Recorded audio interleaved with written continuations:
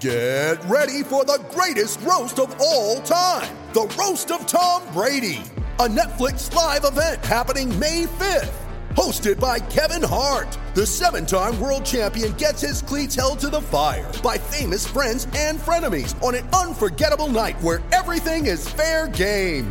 Tune in on May 5th at 5 p.m. Pacific time for the Roast of Tom Brady, live only on Netflix.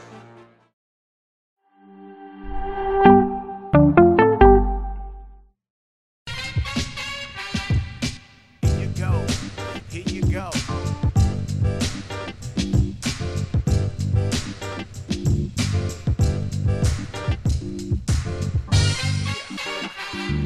Queasy. Nothing personal word of the day for Tuesday, October 26th. Game 1 of the 2021 World Series is queasy. Queasy is how to best describe the way I felt before Game 1 of the World Series in 2003. Queasy is when you're slightly nervous or worried about something, and it can induce a feeling of nausea. There's two types of people, right? People who eat when they're nervous and people who don't. I'm a don't. The feeling of queasiness is the feeling that there is nothing you can do. I'm a control freak. It's how I ran a team. It's how I've run my life, business and personal. It doesn't always work out personally. From a business standpoint, it tends to do well. But you can't control the most important part of your business. Think about this business that we're in baseball. When you are involved in a company that sells things and they don't sell, then you made a mistake. You have the wrong product. You have the wrong sales team. You have the wrong sales strategy. You have the wrong distribution. You have the wrong marketing. There is a way that you can analyze what went wrong and try to fix it. When you run a baseball team, you do all of those things to get ready. You make it to the World Series, which is the goal every year. And then the game starts, and there's not one thing you can do to control the outcome. Now, you could say, oh, you could have gotten better players. You could have had a higher payroll. But that's a bunch of horse hockey.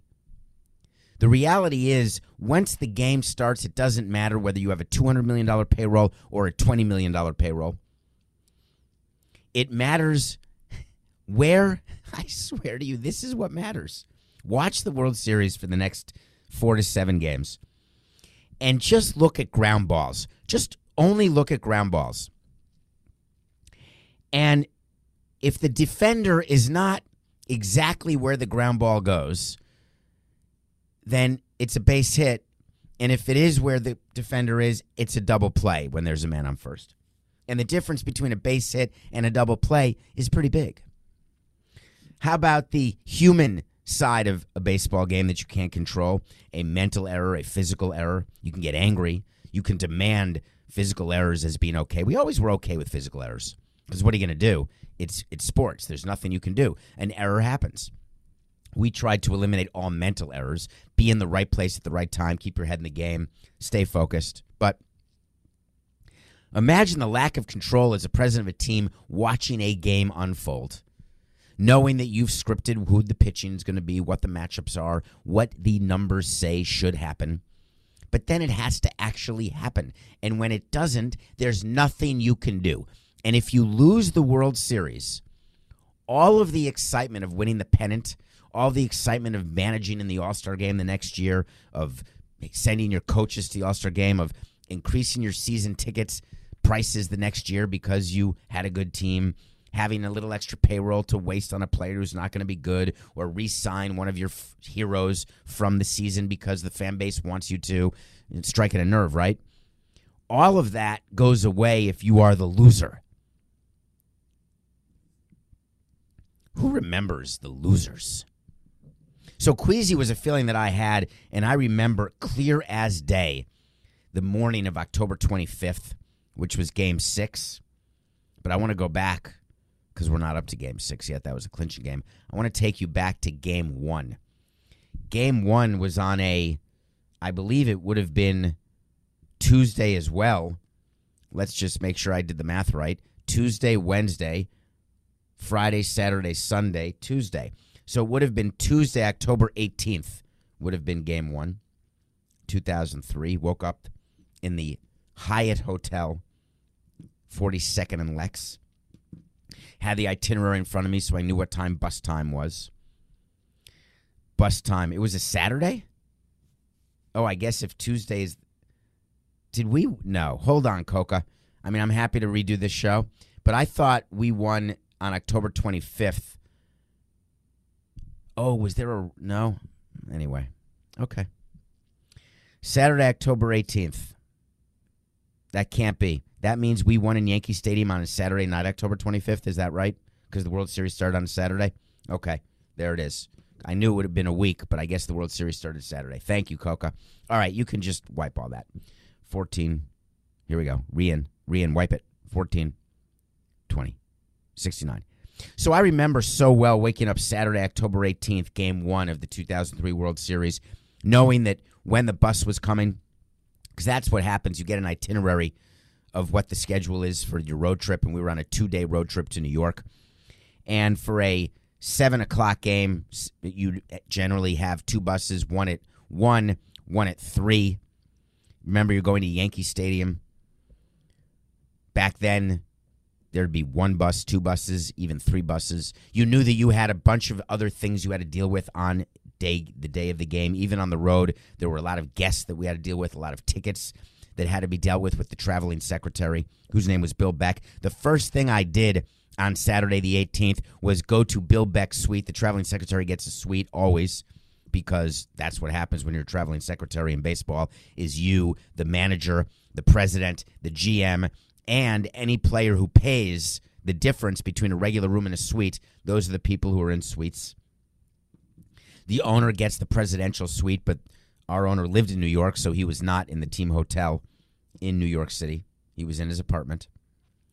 And went down, and there was a table that had all the tickets spread out, because then it was actual paper tickets.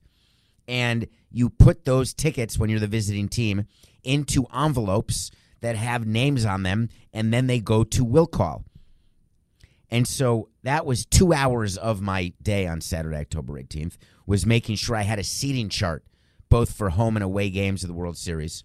And for Game 1, I knew where everyone was going to sit, who were our guests, the players, guests. I remember thinking to myself that we knew what the lineup was. I wanted to get to Jack when he woke up. He was an early riser, went to church every morning. Just wanted to make sure that he was good. Spoke to Larry Beinfest, who was our GM at the time, make sure he was good. He was not the president of baseball ops. We didn't have one yet.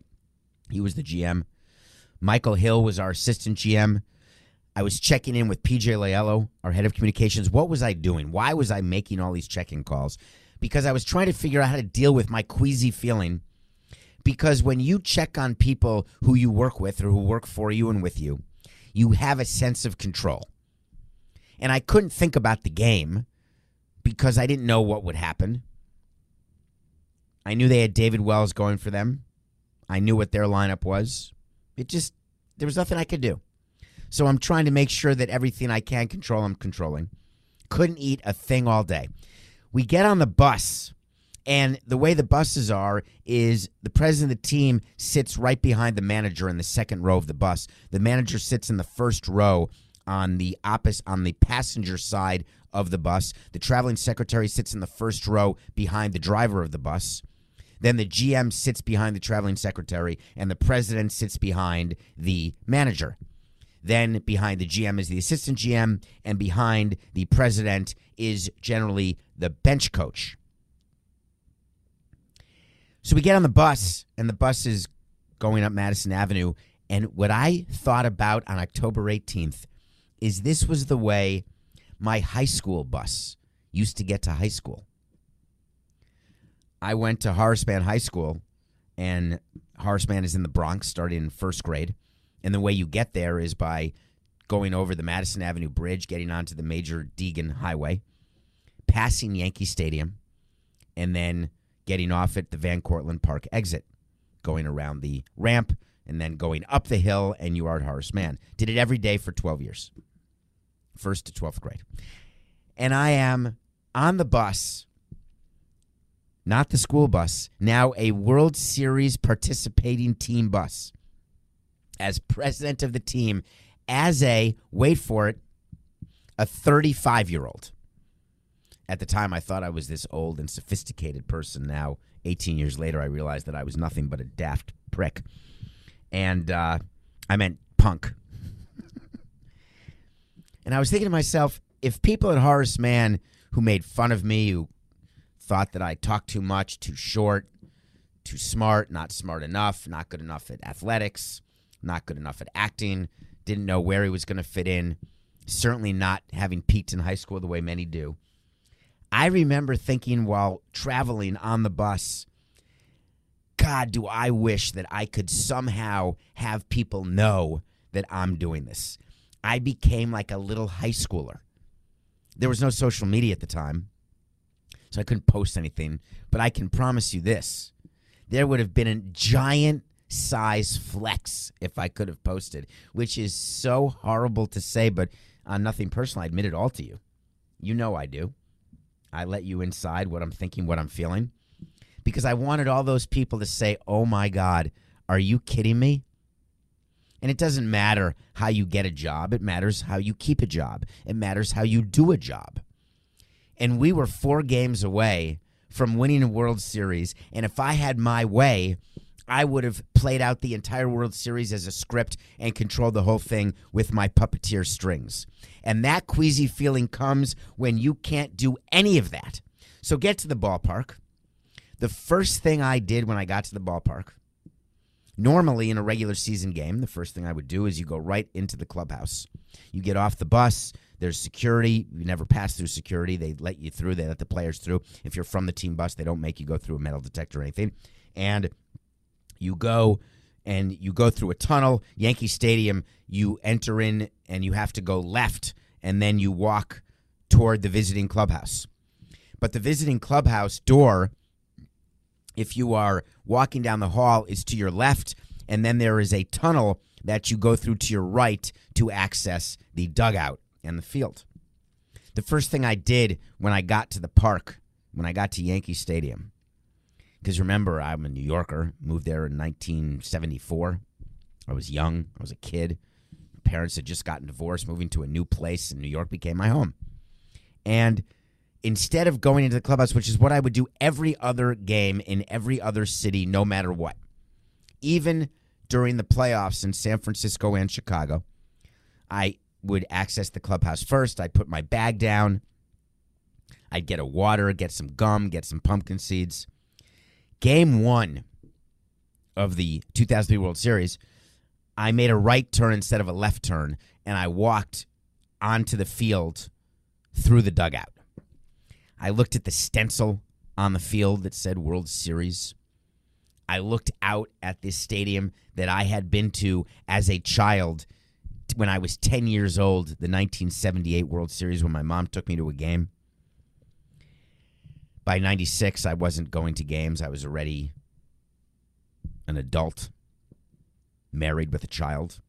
But I looked out at Yankee Stadium of my youth, and I thought to myself, is there really a possibility that we are playing the New York Yankees in a World Series? The most famous franchise in all of sports. More famous than the Celtics, more famous than Barcelona, Man U, Liverpool. For me, the New York Yankees are the number 1 franchise in the world in any sport. There's Derek Jeter. There's Joe Torre. Is this really happening? And I thought to myself, and what a weird thing to feel when you're running a team, is that, I feel like a fan right now. So do you know what I did? Because I never wanted to feel like a fan, because fans can't do well at their job. You have to be emotionless. You have to not have that vested interest as a fan. You have to be much more businesslike, much more robotic. I let that feeling wash over me, and it was gone for the rest of the series. After that moment of seeing Yankee Stadium before Game 1, it was all business for me. I turned around. I went back into the clubhouse. I went into the manager's office. I sat down in the manager's office. Jack was in there. Hadn't started BP yet. On the road, you have the last BP, not the first BP. The early BP is done by the home team. Do you know why home teams take the early BP? Because they have nicer clubhouses, and it's easier to spend more time in your home clubhouse. Visiting clubhouses are cramped and damp and gross, and you don't want to spend extra time there if you don't have to. Rather be in the hotel. So, sit with the manager, Jack McKeon. Larry's in there. We're waiting for Jeffrey to come. All the tickets are done. We're ready. And we said, hey, what's the temperature of the team? And Jack said, they're not nervous. And I said, how is that possible? And he said, they don't even know what we're doing here. They don't even realize that it's the World Series in Yankee Stadium. They don't realize anything other than they want to win tonight. And they've been winning a lot of nights since I got here, Jack said, who had started in May. So he said, Sparky, relax, put your feet up. And I was so taken by that, thinking, we're the best team in baseball. We've played the best since May. We just beat the Giants. We just came back from 3-1 against the Cubs. I was just happy to be there, not realizing that winning a World Series would change my life. Getting to the World Series would not. I was just happy to get there. And Jack McKeon said, don't talk to the players about Yankee Stadium. And Jack can be very sort of gruff and direct. Because I would have loved to have told stories to Mike Lowell, who had been a Yankee, or to Conine, or to Pierre Castillo, to anybody about the Yankees and the lore of the Yankees. They walk out. We walk out to the field for BP. I go into the dugout. Music is playing. And the Yankees are showing highlights of all of the Yankees championships on the Jumbotron while we're taking BP. There's no fans in the stands. They're doing it just for us. And I'm looking up, and I'm looking at Thurman Munson and Reggie Jackson and Ron Guidry. I'm looking at their core of Jeter, Posada, Pettit from their 3 straight championships in 98 to 2000. I don't think they showed many from the 01 World Series when they lost to the Diamondbacks. And I remember going to the batting cage because I could go to the batting cage, and Jack would be behind the batting cage. Jack, do you see this? Look at this shit they're doing. Do you see this? I remember saying that to him, and he said, Sparky, our guys don't even know what that is. And to me, it was history they were showing. And what Jack was saying is, our guys are so loose and they're so clueless that what the Yankees are doing to try to intimidate us is not going to work. Wouldn't you know it, we went out and won Game 1. We were winning after 3 hitters of Game 1. The game ends. We go into the clubhouse, won a game. And that is when I thought we really are going to win this series, because we had done what we wanted, which was to get 1 in New York. That was our plan. 2 out of 3 when we started the series. You split the first 2 at home. You win 2 out of 3 in your home 3-game series. So you split on the road. So you go home 1-1. You win 2 out of 3. You're up 3-2 going back for game 6 and 7, and you try to get 1 out of the next 2. That's the plan. That's actually how the 03 World Series worked out. That's exactly what Atlanta did. They won 1 of 2 at home, though. They had the home field in the LCS. So it's not at all what Atlanta did. I don't even know why that was in my head. Atlanta did none of that. They won the first 2 at home. Forget that. What was I thinking about? Who just won 1 out of 2 on the road and then 2 out of 3 at home and then won Game 6? Could that be Houston over the Red Sox? No, but Houston had the home field. Okay. I'm moving on right now because it's time. Right, Coca? World Series. Queasy was word of the day. Okay. So I've talked a little bit about what's happening with me in the World Series. The Braves and Astros are ready to go tonight. The eyes of the world are on the Braves and Astros, but there's some stuff going on behind the scenes that is disappointing me greatly, because I didn't want leaks about collective bargaining to start now. We all know the collective bargaining agreement expires December 1st. We all know it's only October 26th. And now the one thing you want as an owner and as a league is you want the focus on the field during the World Series. You don't want people talking about the sign stealing scandal from 2016, 17, 18, 19 with the Astros.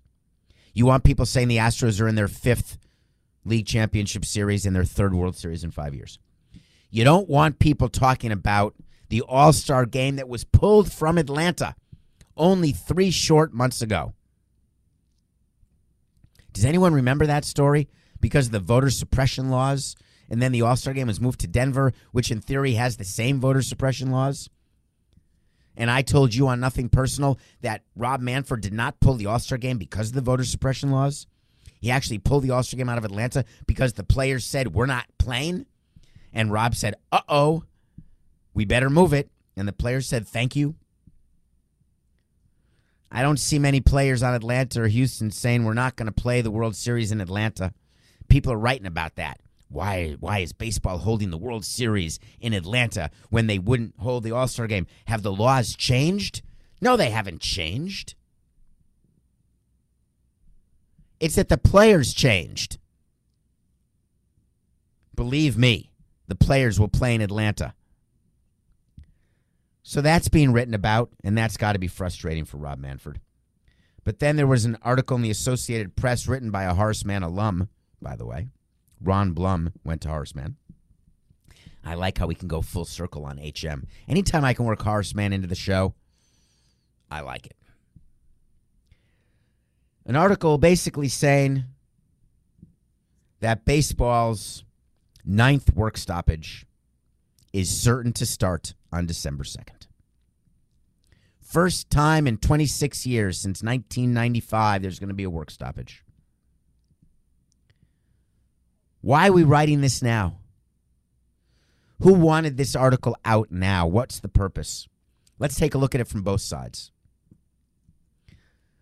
Let's start with the commissioner. National broadcast deals are locked up. He knows exactly where all 30 of his owners sit on all of the major bargaining issues. All those meetings have been done already. The commissioner knows exactly how far he can go in negotiating. He knows the hot buttons for 8 teams that can block a vote. It is all in a chart that Rob has.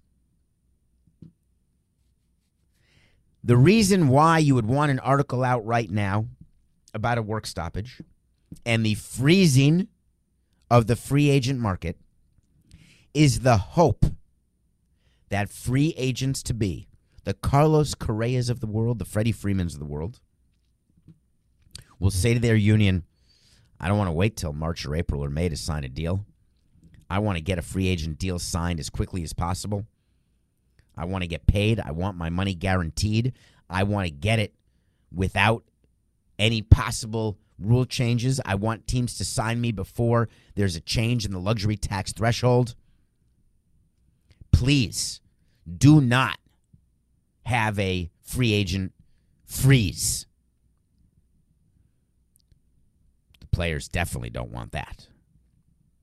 But the owners don't care. If I'm running a team, which I did, it doesn't matter if there's a work stoppage in December. I don't get revenue in the offseason. I have no ticket revenue coming in. I have no broadcast revenue coming in. All I have are expenses. And if there's a work stoppage, like when there's a break for COVID, I could furlough some sales people, which I wouldn't, but could, because that's like putting a finger in a dam. Owners don't start getting hurt with a work stoppage until games are missed. Remember when the owners said to you during COVID, hey, we lose money every time there's a game? That's because there were no fans in the stands. Owners don't lose money ever when a game is being played, assuming they've got the right payroll. But you've got to have fans in the stands. Owners who lose money when their payroll's too high are losing money once they start paying the payroll, which doesn't happen till the regular season starts.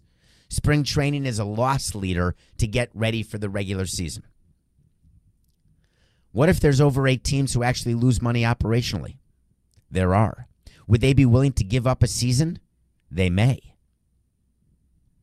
Would the value of their team go down appreciably if there's a lost season?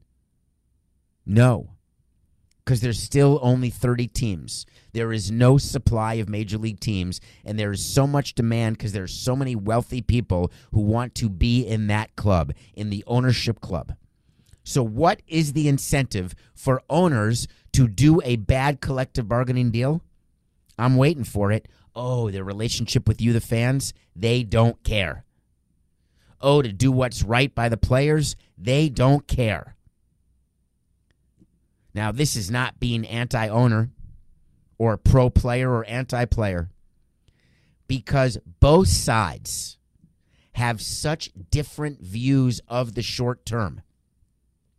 Players have short careers. When you miss a year in a career and you're a free agent, you could never get your big deal. Or if you miss a year of service time without playing and your arbitration is delayed by a year, think about how bad it is for players if a year is missed of baseball without an agreement to give service time for that year. Why do I keep mentioning service time? Because that is the only issue that matters for both sides. Players want it and owners don't want to give it. Service time is how we measure seniority and how players get paid. So every single argument and every single economic issue has at its core service time. So an article to come out now would have been leaked by the owners, because the World Series, the ratings, the attention, owners can say, hey, listen, all the distraction with the work stoppage, no wonder people didn't watch. No wonder the ratings were bad. It's an excuse for continued erosion of ratings. People are angry. Fans are upset. Let me ask you this. Are you upset that there's articles that there's going to be a work stoppage December 2nd right now?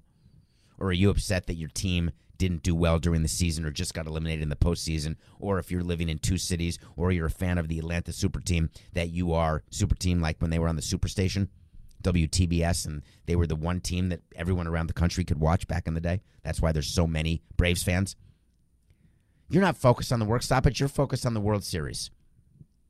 But the majority of people would read that article and say, oh, man, bunch of greedy owners, bunch of greedy players. Well, I have a word of advice for all of you. Ignore all of the leaks that are done about the work stoppage and about the negotiations, because there's going to be fast and furious from both sides. Come to Nothing Personal. We'll tell you where they are, why they are, what the proposals are back and forth, where they're actually going to land. And then we'll tell you not to panic, because owners are not panicking about a work stoppage even when they lock out the players on December 2nd. Because owners know that players only start getting serious when they start losing money. And the players don't start losing money until they start getting paid in April. And what the players need to realize is the owners are willing to shorten the season. So don't panic if the season doesn't start on time, if spring training doesn't start on time. There will be baseball next year, but boy, are we going to have a roller coaster of distractions until then. Queasy. I feel queasy. I actually do feel queasy. All right, when we come back, we are going to review a movie that Coca told me to watch, and I'm going to talk about what's going on in the NBA with the Phoenix Suns. Just you wait, because that is something. We will be right back here on Nothing Personal. Mother's Day is around the corner. Find the perfect gift for the mom in your life with a stunning piece of jewelry from Blue Nile. From timeless pearls to dazzling gemstones, Blue Nile has something she'll adore. Need it fast? Most items can ship overnight. Plus, enjoy guaranteed free shipping and returns. Don't miss our special Mother's Day deals. Save big on the season's most beautiful trends. For a limited time, get up to 50% off by going to BlueNile.com. That's BlueNile.com. When you need mealtime inspiration, it's worth shopping Kroger, where you'll find over 30,000 mouth-watering choices that excite your inner foodie. And no matter what tasty choice you make, you'll enjoy our everyday low prices, plus extra ways to save, like digital coupons worth over $600 each week. You can also save up to $1 off per gallon at the pump with fuel points. More savings and more inspiring flavors make shopping Kroger worth it every time. Kroger, fresh for everyone. Fuel restrictions apply. Welcome back to Nothing Personal. My name is David Sampson. Thank you for rating, reviewing, following, telling your friends about the show. Please spread the word. We continue to grow, but this is a critical month for us. I think I said that last month, but this time I mean it. We need numbers. Have numbers will travel. Relax, everyone. Watch a movie every day. Coca told me to watch Lorelei. We reviewed it a couple days ago. I don't remember when we did that. Was that this week, Coca, or last week? That was the one with Jenna Malone and Lev Schreiber's half-brother. He then told me to watch a movie called Blue Bayou. Blue Bayou stars Justin Chon, who wrote, produced, directed a movie about a 35-year-old man who is Korean. He was adopted by white parents, not granted citizenship because his parents didn't go for his own citizenship. He married and had a child on the way. His wife is played by Alicia Vikander. People say that it's sort of like Minari, that Academy Award-nominated film from last year. It has nothing to do with Minari. The reason I'd like you to see Blue Bayou, there is a political message, don't get me wrong, about deportation. But that's not what made me cry. Coca told me I'd get emotional at the end of the movie, and I did. The end of the movie is heartbreaking, and I'm not going to spoil it for you. And whatever. Watch Blue Bayou. Please. I'm not about to get emotional on Game 1 of the World Series. Except I'm just going to say that the love that exists between parents and children when it's right and it's not the subject of abuse or the subject of neglect, when you can put on screen what that love can be and should be and often isn't, and it doesn't spark emotion in you, Nothing Personal pick of the day. Not often do teams cover and lose. Normally you're just supposed to pick a winner, but we had the Seahawks. I thought they could actually win a game, but they covered, so we got the win. We're 138 and 125. We gave you an NBA pick as well. The Trailblazers have Damian Lillard, top 75 player. They lost by 75 points to the Los Angeles Clippers last night, so they didn't cover. 138 and 125. We went 1-1. All right, we're going to do some picks now for the World Series. God, the Trailblazers stink last night. I stayed up so late. Why do I do this, Coca?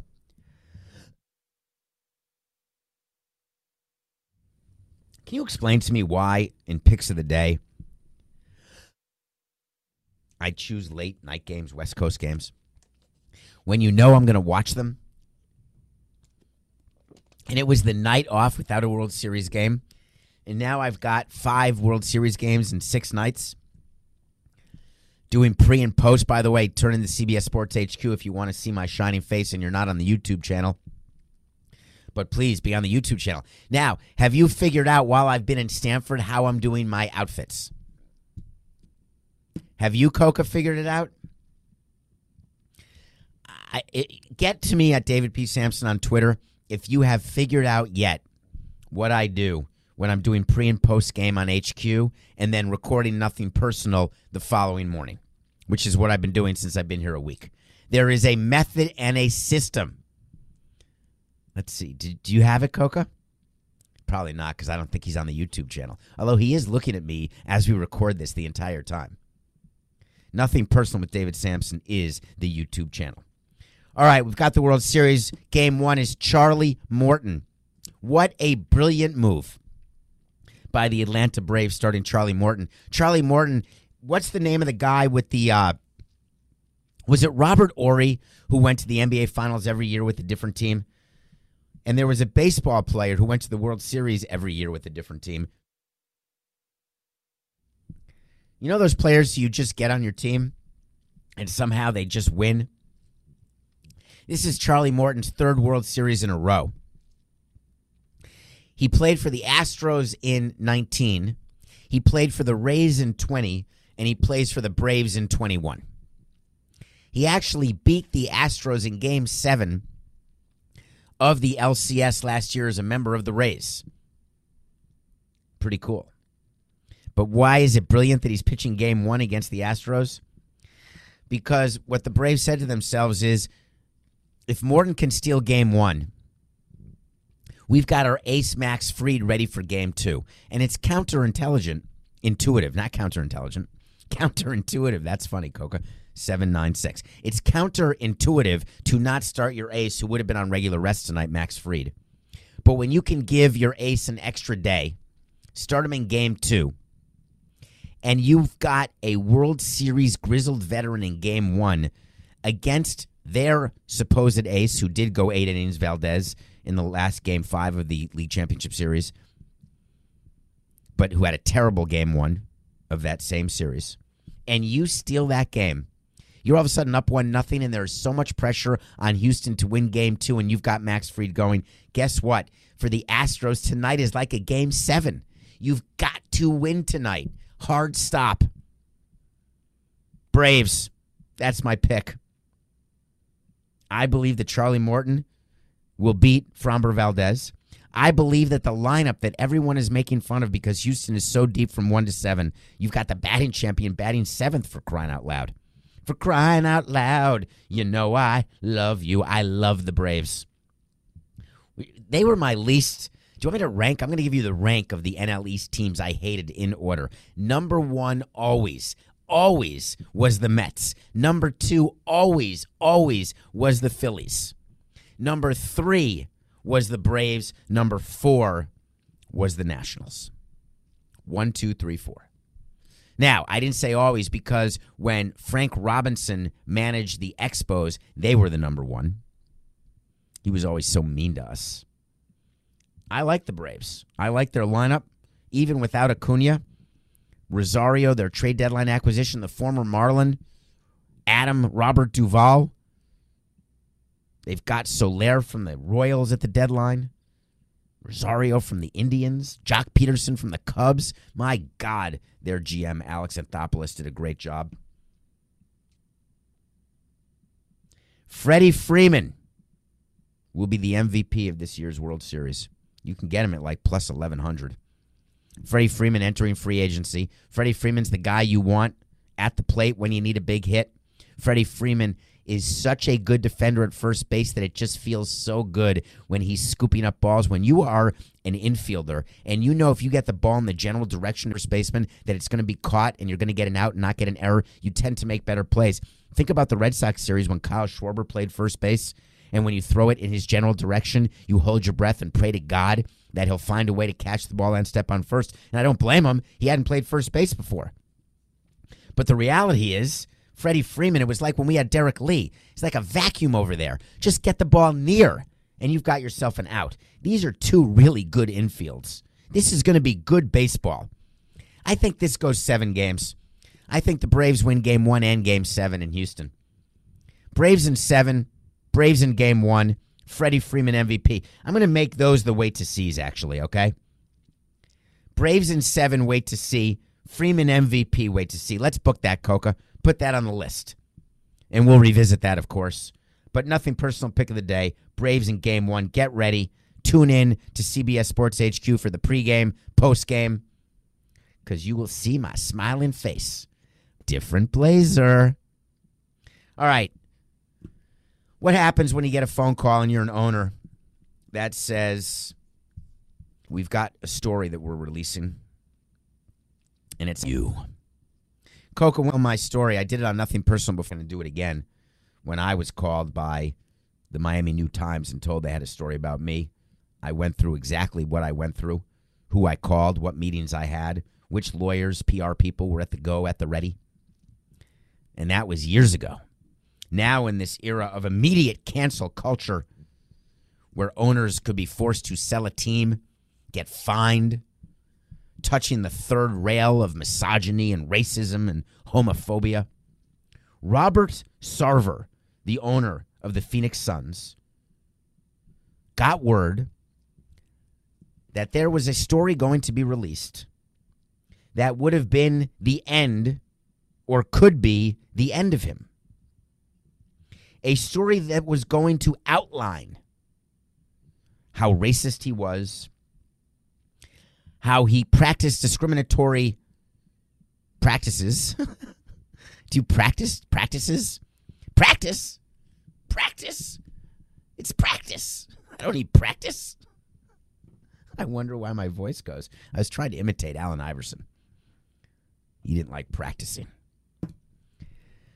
I don't think you practice discriminatory practices. I think you, what is the word, Coca? Come on, are you there?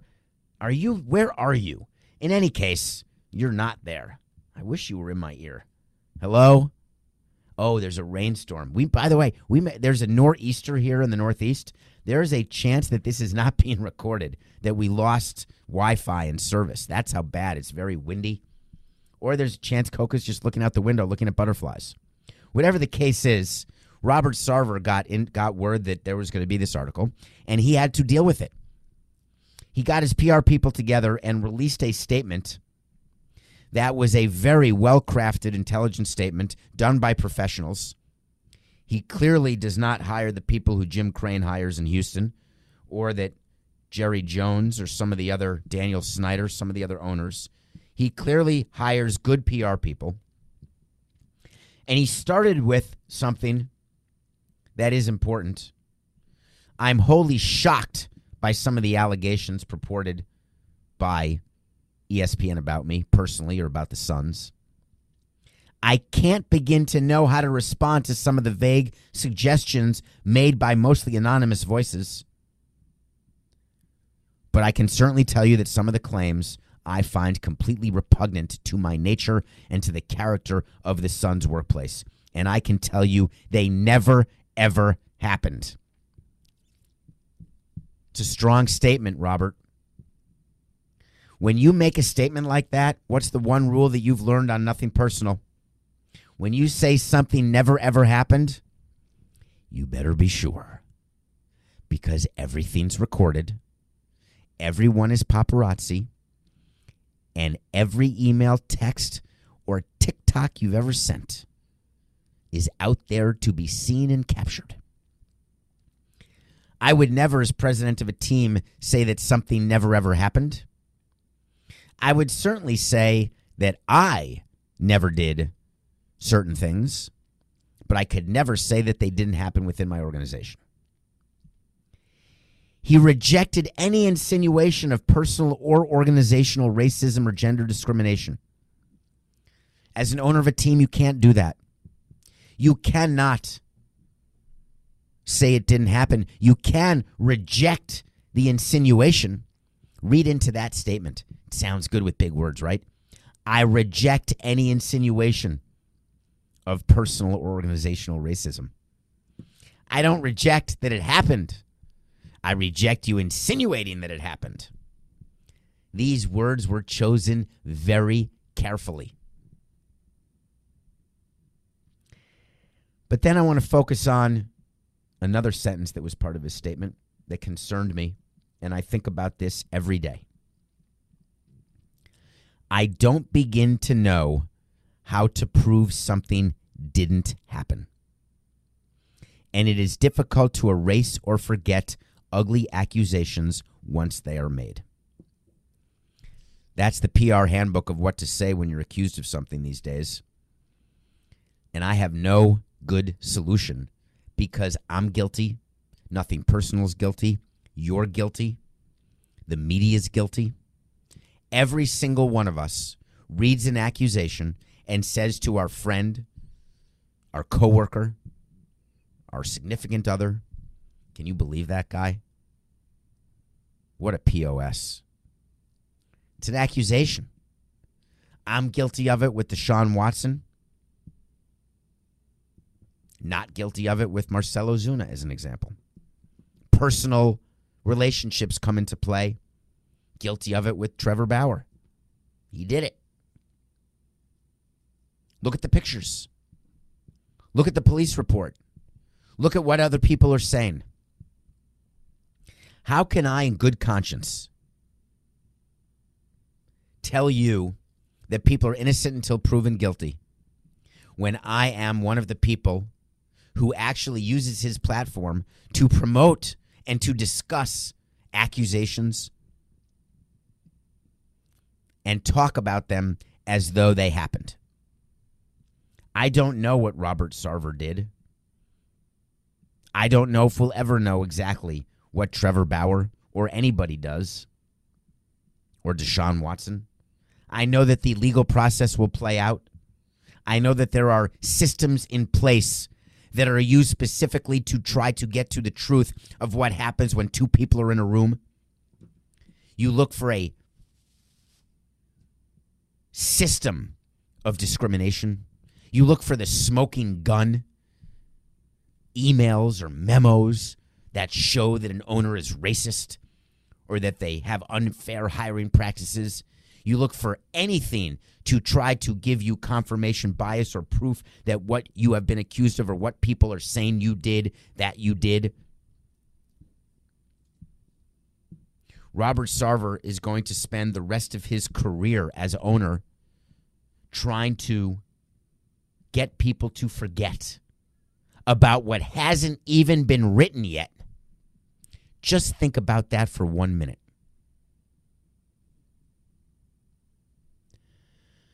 World Series Game 1, that's our show today. Watch it. We will be back tomorrow. We'll talk about the game. Go Braves.